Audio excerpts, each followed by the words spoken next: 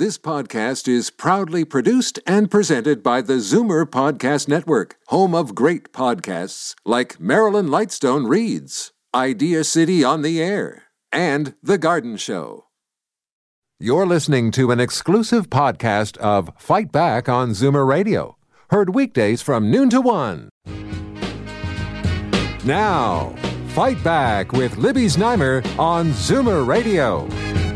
Good afternoon and welcome. It's Tuesday, time to talk politics, and I'm really hoping to get some insight into the question that's been bugging me since the Ford government unveiled its plan to stabilize the health system last week. Now, the most controversial point is the new law, Bill 7, which would allow hospitals to transfer alternate level of care patients, that is, frail elderly people, like those who bore the brunt of the pandemic, patients who should be in long-term care and are waiting for a home of their choice. The bill would allow the government to transfer them to a home not of their choice. Now, yesterday, Minister Calandra insisted this would not be done without consent. So my question is, then, if that is the case, why do we need that law? And what about the issue of pressuring, if not forcing, vulnerable elders? I would like to hear from you. Of course, we've been talking about it for days. 416-360-0740, toll-free 1-866-740-4740. And now, the Recovering Politicians Panel. And now I'd like to welcome Charles Sousa, the former Minister of Finance for Ontario and MPP for Mississauga South, Lisa Raitt, former Deputy Leader of the Conservative Party of Canada, and Sherry DeNovo, former NDP, MPP, and Order of Canada recipient.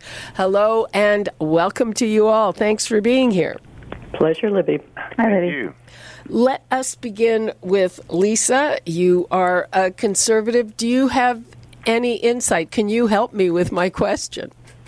I can't as a Conservative. I can as somebody who's part of the caregiving system, I think, Libby. And the way I look at it is I believe that most families do want to have their loved ones in long-term care homes, that they do want them out of the hospital so that they can have better visits with them, and there's a lot more freedom when you're in a long-term care home. And we also know that there's a significant number of beds that are being utilized for people who don't need to have that kind of care that you receive in a hospital.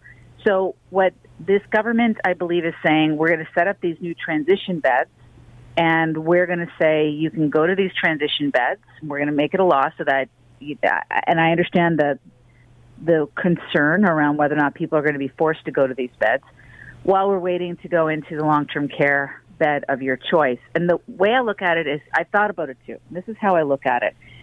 So when you're asked to provide your list of long-term care homes that are acceptable, you usually give 5. Yep. And you rank them. And you're waiting for the ranking to come up. And if you say no to no matter where it comes up on your list, no matter if it's 1, 2, 3, or 4, or 5, if you say no, you're dropped to the bottom of the list, right?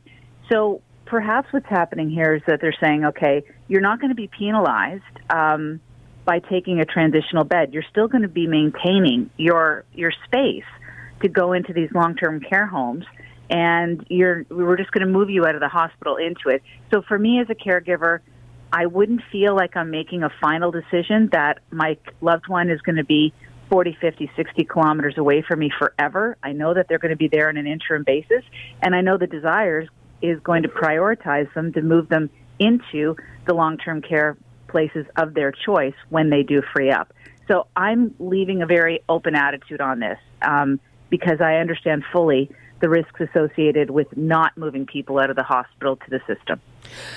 Charles, do you agree? The opposition held a news conference tomorrow, including a new MPP who is an emergency physician, and he talked about frail elderly people being pressured to go somewhere they don't want to go, and the power imbalance when you have a doctor or someone else, telling you to do something, and also the issue if there were social workers or something, and if this is what their bosses want as a result, they'd also be under pressure. Is that a valid concern? I think it's a valid concern indeed. I agree, and I would like to agree with what Lisa's saying in that these transitional beds, if they were to be used as such, the concern is then they don't become so. And the individuals get locked into certain locations that they otherwise wouldn't want to be in, and they run the risk of being delayed or being prolonged in those situations. And, of course, there is some degree of influence provided by the caregivers, the doctors, and others who make these decisions using this law, this bill before them, saying, no, we can do this. It's for your benefit. In the end, we'll give you better care by having you in these transitional beds and put you in a proper location thereafter. The point being, the status quo is not effective. These ALC beds, these acute care, these complex, repetitive cases of individuals coming into the hospitals and crowding out some other matters, but they're all urgent. They're all a necessary issue, but they can be better cared for in other spots. And that's and I get why the government is trying to do something to improve the way it's being served and to minimize some of the disruption. Of course, people will be concerned that they're not going to be given their preferred choice as a result. Sherry, what do you make of it? I mean, we've been talking to people like Dr. Samir Sinha, Donna Duncan of the Ontario Long-Term Care Association, and they're concerned about people's civil rights. Absolutely, Libby, and you're so right. Why do you need a bill if this is not in some way coercive? To Lisa's point, I mean, we're talking about frail elderly here, many of them who need assistance. The idea of being 40 to 50, kilometers away from anyone who can visit you, with the thought that this is transitional, when you might not have that long to live, isn't comforting at all. And not only that, but this is actually a rights issue too. Their medical files will be transferred, and again, I would simply ask the panelists: would you like to be sent, from your hospital bed to a long-term care residence not of your choosing? I mean, I think most people's answer to that would be no. The other problem with this, and I think this is a conflict of interest problem, we know the terrible record of for-profit long-term care during COVID. Thousands of our seniors, loved members of our communities, died from lack of care there. I mean, the Army was sent in, and the Army was horrified. So which long-term care residences will be receiving these alternate level of care patients or seniors? Who's going to be sitting on the boards there? We know very well that Chartwell, among many others, have a number of Conservative members on their boards. Is this a conflict of interest for the long-term care minister? I would suggest that that's worth looking into as well. And ultimately, what is this about? This is about looking at our healthcare system, which is not functioning well. Why don't they simply pay nurses better? We have the worst ratio of anyone in Canada of nurses to patients in our hospitals, and it's getting worse.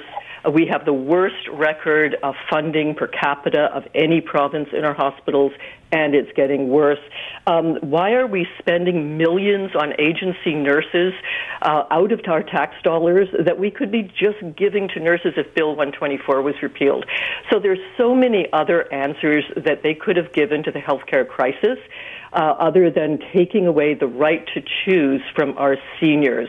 And again, this is about rights.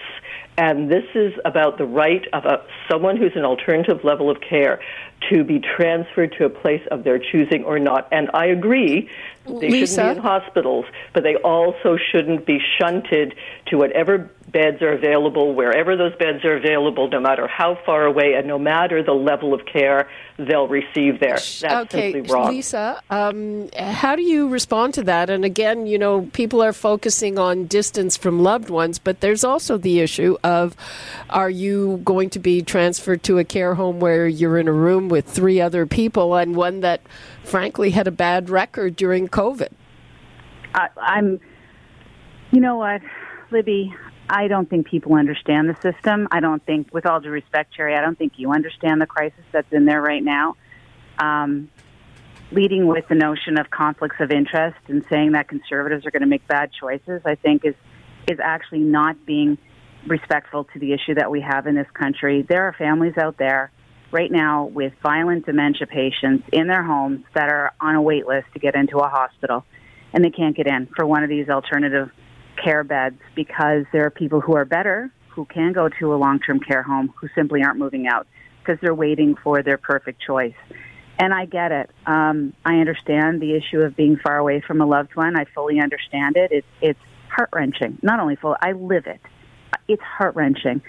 But we are no longer in a position where we can actually have the comfort of not pretending that this isn't a crisis in our hospital and for dementia patients as well, in specifics. So for me, the fact that they're coming forward and creating these beds, I'm willing to give it a chance to see how it goes. And hopefully people and families will sit down and make the determination that it's better for their loved one to be in a transitional bed, keeping for themselves their position that they currently have in terms of moving to another place. And I would just say that this is a very different approach in Quebec. They have announced what they're going to do, and that is in order to deal with their alternative care beds being occupied by seniors and dementia patients, they're actually reopening the rooms that hold 4 people per room in long-term care facilities. And that's how they're approaching it. We have a crisis in this system, and we just don't have the luxury of making political statements and political accusations when we got to try everything. Charles Sousa, speaking of trying everything, just minutes ago, the federal government, the health minister, announced a chief nursing officer. Now, I know that the provinces wanted more involvement from Ottawa, but usually that just means money, not oversight. And this is from yet another level. Does this sound like a good idea, or is it just kind of another layer of something different onto the health system? Well, the greatest cost in our healthcare system is the labor issue and staffing, and it's a crisis. That in itself is what's even more problematic, is the burnout, and those that are providing the care feel themselves not being cared for. So I get why the federal government is trying to put some measures in place to enable more accountability in the way some of the transfer funds are going. And frankly, as the government looks at, as a provincial government looks at alternatives by which to provide care, and I'm now talking about a 2-tier system or privatization or increased privatization, because already it does exist, then they're going to be more suspicious as to how to transfer some of those funds and may actually cut some funding in certain aspects to the provinces. So it's appropriate for the federal government to look at providing some better measurement or assessment of the nursing and the staffing that's affecting the system, because it's the greatest problem that we have, not just in Ontario, but across Canada. So it's a complex issue. And the solutions, I'm not really suggesting that more money is going to resolve the matters. Exactly. We have a status quo. It's not working. We are not being effective. People are not being cared for. People most vulnerable are stuck in hospitals where they necessarily should not be, and they should be in a home of their choosing, mind you, but we need to find ways to facilitate some of that, and that's not by throwing more money at this situation we have now. It's by finding ways to transform the way we offer care. Now, I have a question about all this nursing agency money that is going, and I don't know if any of you are in a position to answer this, but you know, when I have my private workplace insurance that covers, you know, chiropractic or whatever, the insurance company says, hey, we're not paying more than $65 for half an hour. You want someone that charges more, you pay the difference. I don't understand why hospitals, which do all kinds of purchasing together and have a lot of power, don't just cap the rates they pay to these agencies when I'm told that some of them have raised their prices so much, almost doubled them. Does anybody have an answer to that? Sure. I'd like to weigh in to the quote of trying everything. No, we haven't tried everything. I mean, Bill 124 capped our healthcare workers who are, remember, first responders of a sort and frontline workers during the worst pandemic we've seen in a century to 1%. And they can go to an agency and make way more. So why are we losing nurses? Pretty obvious. Okay, Same goes for PSW. So Sherry, that wasn't my question. My question was the other end. Pay our staff better, then we wouldn't need the private agencies. We would have nurses. The other aspect of this, of course, is quickly incorporating those who are trained in other countries into our nursing system. That's the other piece that should have been happening many, many years ago, but should happen for sure now. But obviously for paying private agencies a profit, that is money that could be used for the system itself. And this is a government, remember, that's spending $230 billion on a highway, $4 billion unaccounted for, plus that's already been transferred to them from the federal government. So I don't buy that the money's not there. I buy that the money is being spent not on health care. And I think most Ontarians want to see it spent there. Okay. I was asking about this from the other end. And frankly, I don't know why they don't repeal Bill 124, because I don't think that's, it might go a little ways to solving the problem, but that's not going to solve the problem on its own, because I think, as Charles pointed out, it's not just about money. There's a lot of money sloshing around in the system. But Charles or Lisa, why don't the hospitals come down on some of this stuff? They certainly have the power. I think it's a good question. I agree with you. I have an individual. Who's going? Go ahead. You go ahead, Lisa. Thanks, Charles. So I've seen situations where in the long-term care side of it, where you have to call an agency in because you don't have a nurse in order to dispense the medications for the people on the floor. And they'll pay anything they can just to find somebody to come in on that Sunday night, midnight to 11 to 7 a.m. shift. And I do think that the government does have the ability to set what the schedule of fees applicable can be. They're the government. They can pass any laws they want to. And that some people may say that it's not fair. Well, so is other people say that Bill 124 isn't fair, capping wages there as well. So you know what? What's good for the goose is good for the gander. If they think that is something that they should do, then they should seriously take a look at it. Charles, you were about to weigh in on this? No, I was just talking about the complex care. I mean, I know of instances, individuals that are repetitive use of hospitals for their care needs. But at times, they're there because some of the nurse practitioners and others would prefer the hospital to manage the situation as opposed to themselves because they don't have the resources possible at home. And some of this is home care issues now. And so the decision by some of the families is, do we want to maintain a relationship with the hospital for the care of their elder, or find a better source of alternatives? And the notion that this government is trying to force, I think, is giving those families and those individuals that use hospitals as their weekend care to stop, to find a better source of support. And it's very costly, very expensive, and it's not the nurse or the doctor's faults. It's sometimes the way the system is prepared to accept some of these individuals into the ALC beds when they can be better served elsewhere. And they may not like it because it may be further away, but why are we prioritizing certain individuals at the sacrifice and the expense of others who are in need of urgent care and are then stuck in a hallway? There's a problem. And Charles, Sherry's point, everybody has rights. But that means everybody has rights, Charles, as long as they're cared for. I was asking, why don't the hospitals themselves or the government just cap these agency fees, some of which have doubled? Yeah, and I get it, but we as you said with your group insurance plans, right, where you go to a massage therapist and so forth, you may only get $40. You're spending $100 to do it, and someone has to pay the bill ultimately.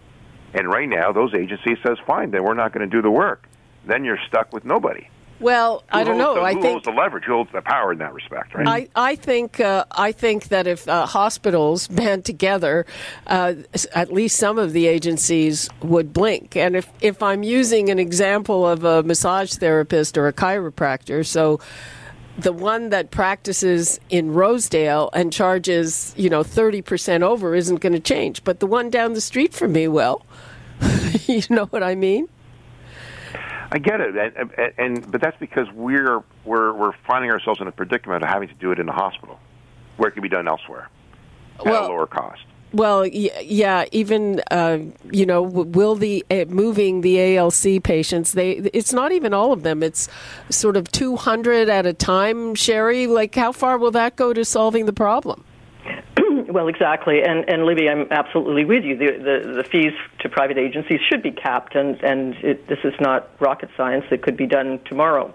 The other historical aspect is that we didn't always have these private staffing agencies. It was once done in the public sphere, and the government had basically run its own agency of nurses that would come and provide home care, et cetera, and that has been privatized over the years, and the result is that you're paying way more for it. So the basic question here is, do we want to move towards United States-style healthcare where, unless you have an insurance plan that's good, you're out of luck and you mortgage your house if you get cancer? Or do we want to bolster the public system? And I think this government, I know this government was not elected to privatize our healthcare system, and that is, in essence, what is going on here. So I get the pandemic, I get it's unprecedented times, but the answer is not more money to private agencies. The answer is more money into our public system, and that money has been cut with this government without a question, and more money into public long-term care. Well, it's actually, if you're looking at inflation, I guess you can say everything's is cut, but it's more than ever, and I think every measure shows that we're just not spending what we spend in the right way. But let's move on. We had the German chancellor here, and the government is defending its decision to give back the Russian turbines. Lisa, what do you think of that? Yeah, it's. It makes a lot of sense from a pure logic point of view that you want to make sure that So basically, Libby, what's happening in Germany is they're being strangled by the fact that they're reliant upon natural gas from Russia through the Nord Stream pipeline, and any ability Russia is going to take, or that they will have, in order to constrict the flow even more to Germany, they'll do so, and that's going to impact the German people, because they're going to end up with these incredibly expensive power bills when they become due in the winter, and that has a huge impact on individuals. So the sanction in this case is going to have an extreme detrimental impact on German people, and as a result, the decision was taken by their government and by this government to return the turbines so that Russia would have less of a lever in order to create harm or havoc on a Western democracy. Charles, was it the right decision? Yeah, it was a very tough decision, I'm sure, especially for Chrystia Freeland, given her relationship with the Ukraine and the things that's going on. For all of us, frankly. I'm with Lisa on this one. They didn't have much of a choice. And in some respects, it's giving this government an opportunity to promote hydrogen contracts that are now in discussions with Germany. Clean, reliable energy, an alternative form of energy, to make up for the difference in the commitment that they have with Russia. And that's exciting, because that's a whole new economy that we would be promoting in terms of energy sources. So I'm kind of excited about the result of what's happening with regards to those turbines, to look at alternative forms of support. The Prime Minister himself is saying he's not sure that's economically viable. Sherry? Well, I mean, the broader question, and I would go along with Lisa and Charles on this, but the broader question here, I mean, Saudi Arabia is just investing in EV batteries. I mean, when we are dependent on Saudi Arabia and Putin for basically anything, and let's face it, Russia is a huge gas station. That's where they get most of their revenue from. Then we've got a problem. We should be rushing to renewables. And this crisis in Ukraine is a classic example of why we shouldn't be beholden to Putin or to, the royal family and the Sauds. So that's the broader question here. But given the interim question, absolutely not much choice. Okay, I'm looking at the clock. We are just about out of time. Charles, what are you looking at over the next week and over the next while? I know you're going on a great trip. Yes, I am, and I'm looking forward to being away for a few weeks. But I will have my pulse on what's happening because I'll be in Europe, so I'll be very keen to see what's happening as we proceed through those countries to see how the relationship is with the Ukraine and Russia. And the drama that's happening in the United States, I don't need to watch Netflix when I watch Trump having to defend himself. So it's all very good. Okay, yeah. And as a note, speaking of Europe, the 31st anniversary of Ukraine independence is tomorrow. Mm-hmm. So, and here they are in the midst of this horrible 6-month war, and we're having a fair number of people from Ukraine coming here, but I think it's a dwindling number at the moment. Sherry? Yes.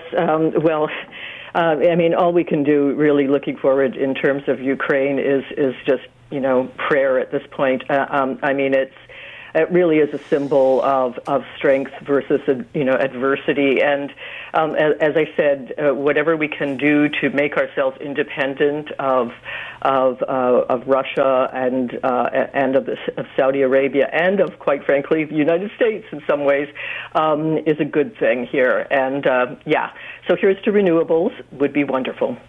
Lisa, what are you looking for in the week ahead? Well, not just the week. I mean, my mind is on what is the outcome of the federal conservative race that winds up finally in September. And then after that is the conservative race that is happening in Alberta. So we'll have a new premier and we'll have a new leader of the opposition, both of the conservative stripe, and maybe taking us in completely different directions that any of us anticipate. So I'm thinking about that. I'm thinking about what that's going to look like in the future. And let me ask you a follow-up on that. It looks like Pierre Poilievre has it sewn up. What are you thinking? Well, I believe that as well. I think that's very clear. And I'm amazed by how much traveling he's doing, Libby, and how many small communities he's going to get his vote out. So he's proving himself to be a formidable campaigner. And for me, it's as much about watching with the Liberals how they're going to react to him and their desire to paint him as a certain picture out of the gate. And I think they're beginning to realize they're going to have to do that. So I think it'll be a fall of acrimony. Lots of negative ads happening. Oh, okay. Well, plus ça change, as they say. We will all talk again soon. Thank you so much, Charles Sousa, Sherry DeNovo, and Lisa Raitt. Take care. Good afternoon, everyone. Okay. Bye-bye. We're going to take a break, and when we come back, how was it that the government handed out over $130,000 to a, quote, anti-racism group and a guy that had posted hundreds of violent anti-Semitic tweets, also targeting French Canadians, among others. The government pulled back the funding yesterday, but what the heck was going on there? When we come back. You're listening to an exclusive podcast of Fight Back on Zoomer Radio. Heard weekdays from noon to 1. Fight Back with Libby Znaimer on Zoomer Radio. Welcome back.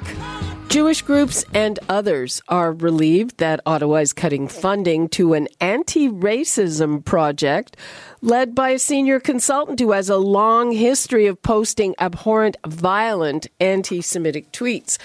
The government gave $133,000 to the Community Media Advocacy Centre last year to build an anti-racism strategy for the broadcasting sector. Well, yesterday, Ahmed Hussein, the Minister of Housing, Diversity and Inclusion, issued a statement that the money has been cut, the project suspended due to what he called reprehensible and vile comments made by Laith Marouf.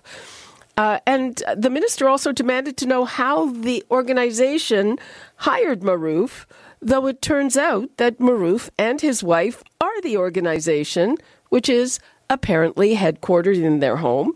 And only 5 months ago, Hussein's personal endorsement was featured in a press release issued by this group, the Community Media Advocacy Centre. And all of this despite the fact that Marouf's, even his Twitter account was suspended for the hundreds of tweets, which, among other things, and forgive me here, called for, quote, a bullet to the head for people he referred to as Jewish white supremacists. What do you think? The numbers, 416-360-0740, toll-free 1-866-740-4740, and we will be talking to a number of stakeholders, starting with Liberal MP Anthony Housefather of Mount Royal. And welcome. Thank you very much for joining us. Nice to be with you, Libby. Thank you so much. Well, and you're a Liberal MP. I believe so far the only one who's really taking on your own government. What do you make of this? How do you think this could happen? So I would note that I'm certainly not the only one that, first of all, I don't know that I'm taking on the government. What I'm saying is that this situation was totally unacceptable and there needs to be accountability. And we all need to work together to make sure that we never have a situation where a company like this, a nonprofit like this, gets government funding associated with a notorious anti-Semite, and he's not only an anti-Semite, he's made negative comments about other groups as well, such as Francophones and Americans, and and God knows what. So we need to have a process in place to make sure this never happens again. And we can't simply point the finger at the organization. The department has to accept accountability for having agreed to this grant and for not having monitored it properly. So that's what I'm saying, and I can only tell you, Libby, that a number of my colleagues, including Yara Sachs, Julie DeBruzen, have been working with me on this and have been very forceful and very helpful in getting us to where the contract is ended and the requirement for accountability being put in place. So what are you finding so far? I detect two different narratives. One of them is that it happened at election time. It involved two government departments that each thought they were doing vetting because the government was approved by Heritage but handed out by Diversity and Inclusion, and those departments kind of flipped around after the election. And something that I've been saying is that a lot of the government working at home during the pandemic maybe didn't have so much working in it. I think that we all found ways in all of our different jobs to do things from home. I don't think that excuses, giving a contract to an organization like this. We can Google from home just like we can Google from the office and find his horrendous statements. I do think, I haven't personally heard this excuse. I saw it written about in, I believe, Brian Lilly's column in the Toronto Sun. What I think is clear, again, because, you can't fix what happened before, although you can demand accountability and you could try to figure out who's responsible. What we need to make sure of is whatever happens going forward, that there's more responsibility and whether it's better diligence, better monitoring, and different contracts perhaps. Perhaps there need to be clauses in the contracts that allow for them to be terminated right away if it's found that the organization has done certain things. Like, I have to look at it because I haven't seen this contract yet, but that's something we need to go into as well. What some people are saying is that, generally speaking, that while anti-Semitism and racism on the right is shut down right away, it's often tolerated on the left. What do you think of that analysis? I think anti-Semitism, honestly, as the chair of the Interparliamentary Task Force on Online Anti-Semitism, which brings together a bipartisan group of legislators from across the world. In Canada, you have myself from the Liberals, you have Marty Morantz from the Conservatives, you have Randall Garrison from the NDP. I believe there's cross-party support for eradicating anti-Semitism. I don't think anyone promotes it. What I do believe in our society is that anti-Semitism is not often diagnosed or understood, that it's not, that even though we've accepted, and this government has led in adopting the IHRA definition, there are many times where vile anti-Semitism is buried in anti-Israel rhetoric, and that is not understood to be anti-Semitism when it clearly is. And I think we need to recognize that both on the far right and the far left, there is anti-Semitism, different, and they both need to be treated equally and be equally eradicated. And so we all need to look within our own organizations and make sure that we are properly trained to understand anti-Semitism and not to tolerate it from one side and not from the other. I see both, I often see people on the right tolerating it on the right and not on the left, and vice versa, and both of them are equally egregious. And again, in terms of, we had the minister supporting this guy. Who has to do the vetting? Obviously, no one did here, but do you have a sense of where the failure was? Well, I think, again, in the case of the press release, the Department of Canadian Heritage, sent a press release to the minister's office with a quote from the minister. Now, the minister normally would not be involved whatsoever in that type of a press release. It would be staff from the department, and then people from the minister's office would sign off on it.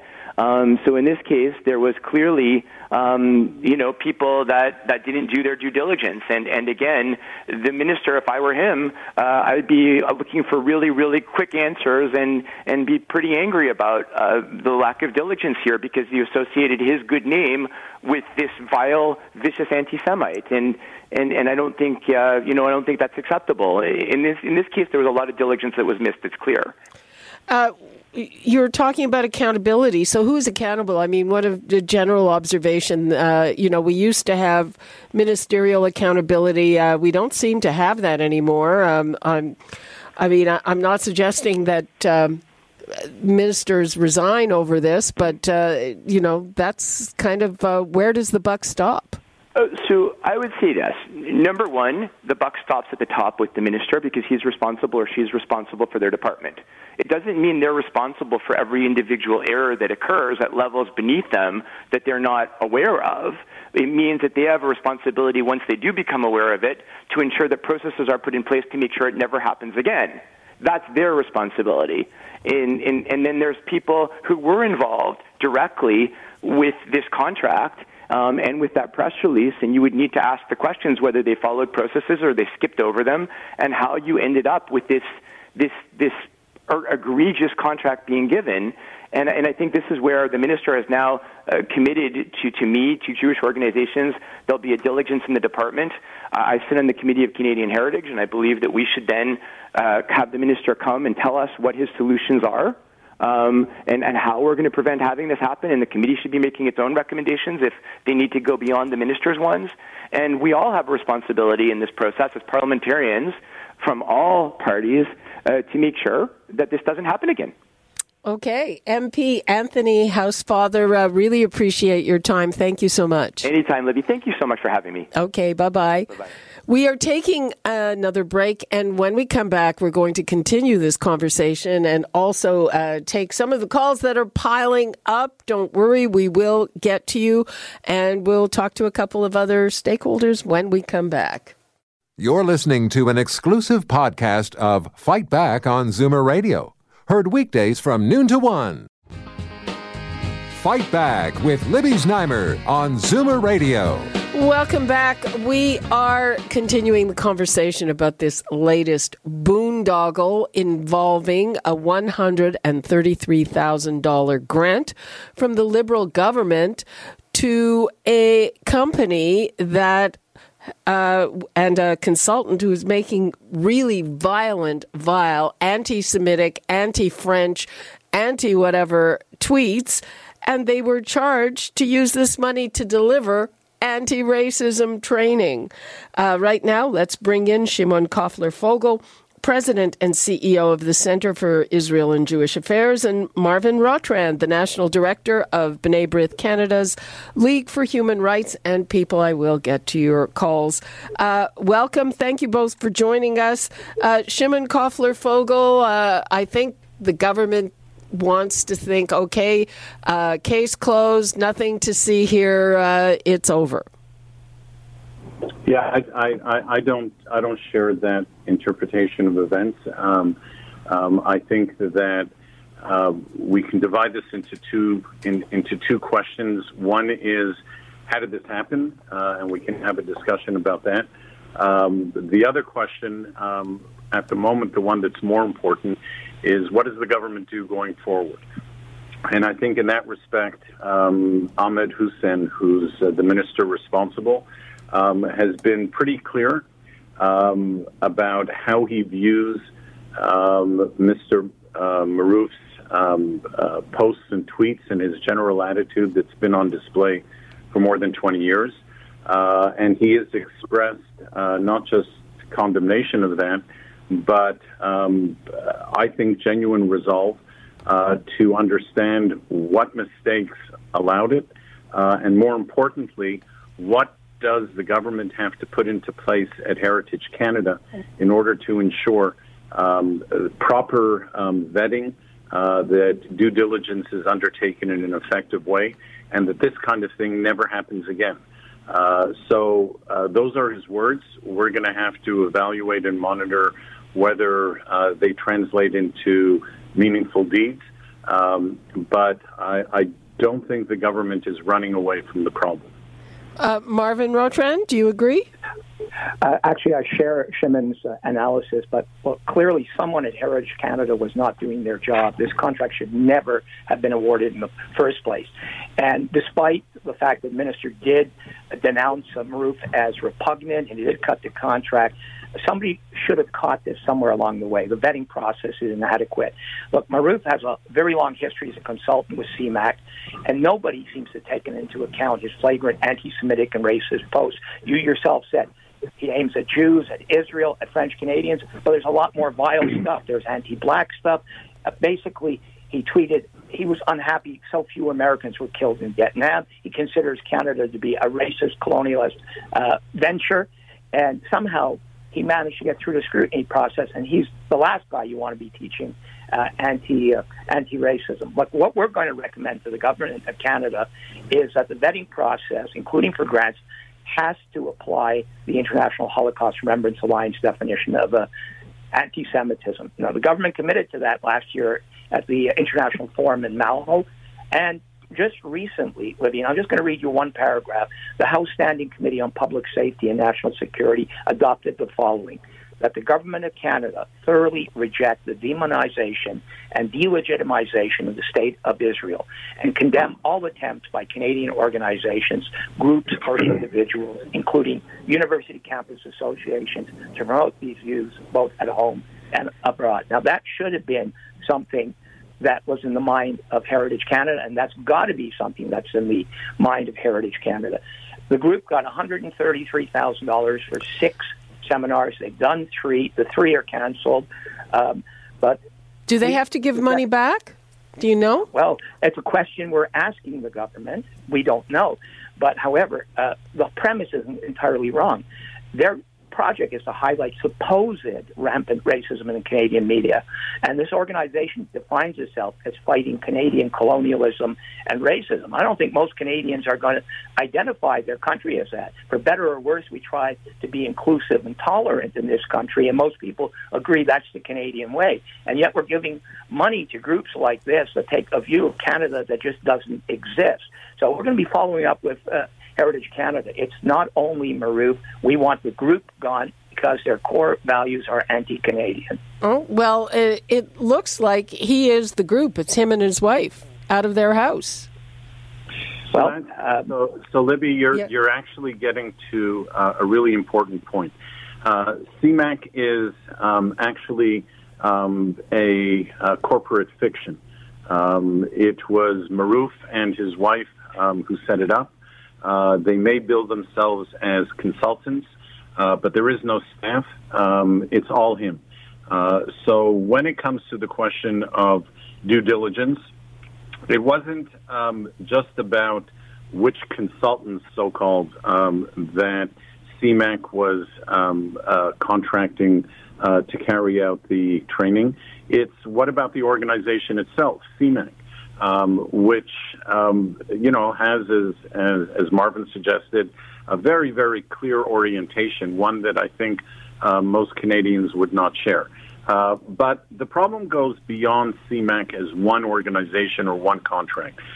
We have shared with the government information about other contracts that have been awarded to other agencies that are equally as troubling in terms of their track record of incitement towards hatred and violence, using their organization as a platform for disseminating hate. And they have been, in this case, the Muslim Association of Canada, which espouses a view that most Canadian Muslims would not share, having benefited from literally millions of dollars of support for projects through Heritage Canada. So there's something very, very broken within the department. Minister Hussein himself actually is not implicated because he wasn't even the minister responsible for the portfolio when the grants were initially awarded. But he does, as Anthony Housefather indicated, he does bear ultimate responsibility for ensuring that what has been shown to be deficient is addressed and corrected. And I think we have to hold them to the highest possible standard. Okay, let's take a couple of calls. We've got Donald in Markham. Hi, Donald. Hi, how are you? Fine, thanks. Go ahead. You're on the air. Okay, I agree with the one caller. The system ought to slow down. I am a manager at a roofing company, and I got called in a couple of years ago. A safety officer, one of our builders, had called because somebody wasn't tied off. And he said, I want to make sure you take care of this. And I did. 2 days later, I was in the owner's office getting questioned, what happened? What did you do? I said, I did this, this, and this. I followed what we're supposed to do. The gentleman has been written up. If he gets caught again, he's fired. He is also redoing his safety training, etc. All right, let me know if you need anything. Thank you, sir. Bye. That was it. Obviously, in this case, somebody has to go, as they say, the minister has to go back to the people who did this and say, okay, how did this happen? Why wasn't it properly vetted? Clearly. Thank you very much for your call. Let's get to Ike in Toronto. Hi, Ike. Actually, my name's Mike. Mike, I'm sorry. Okay. Yes, Libby, this is a very painful episode. I think we're seeing, the wolf who put on the sheep's clothing again. This is a common practice in business often, too. And, well, this is a business for this person. So that's an element. The other element is the possibility of sabotage within the government, where somebody is actually, deliberately doing this, giving an okay on somebody that they know is going to cause trouble. And I would suggest that it often happens with government. I mean, we saw the We Charity. Okay, we've lost Mike. Thanks for your call. Let's go back to our guests. Marvin, do you think that there's a possibility that there are people inside the government who, agree with these views and therefore have been okaying this? I'm doubtful. Anything is possible, of course, but I don't believe so. Look, I'm not going to blame the minister for this because I know he doesn't examine every grant application, thousands that come in.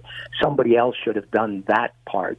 But, clearly there was something wrong with this group and a lot of other groups that are getting grants. Gretchen King, who might or might not be the wife of Leith Marood, recently wrote a piece entitled Disrupting Settler Colonialism and Oppression in Media and Policy Making. I think very few Canadians will recognize their country in that article, and yet sort of the core value of a lot of groups that are getting grants to supposedly fight racism. That's not how you fight racism. That promotes racism, that promotes division, and it spawns hate as well. So clearly, something's got to be done by the government, and we're really pushing for the IRA definition to be a basis or criteria of every contract like this that's given out. The government, on the one hand, is saying the right thing. The Prime Minister was the head of the Canadian delegation to Malmo and publicly pledged in front of the world that they do a better job of implementing IRA. But the process has been slow. I mean, Erwin Kotler, as the special envoy for preserving Holocaust remembrance and combating anti-Semitism, has said as much. He said, look, there is progress every month, but, it's painfully slow. We've got to get the message out there to civil service, to law enforcement, to universities, and we've got to get it out to the people who vet applications for grants because clearly they're not getting the message. Shimon, is it possible that that the people who are supposed to vet these grants are maybe bending over backwards to be politically correct? Could that be a problem? Could be. I'm not going to differ so much with Marvin as just maybe put in a little bit of a different nuance. And it flows, Libby, from exactly what you said. I think that there is amongst a segment of officials within the public service a certain sensitivity to that progressive woke kind of orientation or perspective.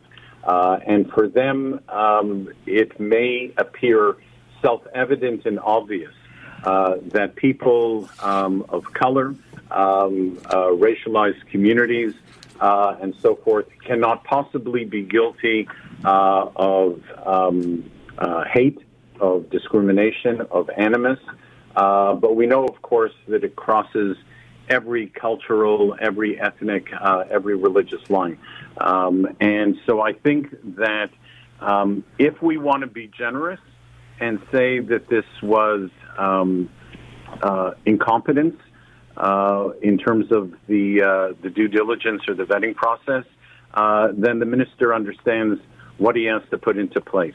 If, however, there is some element or dimension of willfulness, of alignment with the views of individuals like Maroof that triggered a less robust vetting of CMAQ or him as an individual, then there's a very different kind of challenge ahead and serious work that the government has to do. Look, they've put anti-racism, inclusion, diversity as a flagship imperative program of the government since the election. This has exacerbated the very problems that they're looking to solve.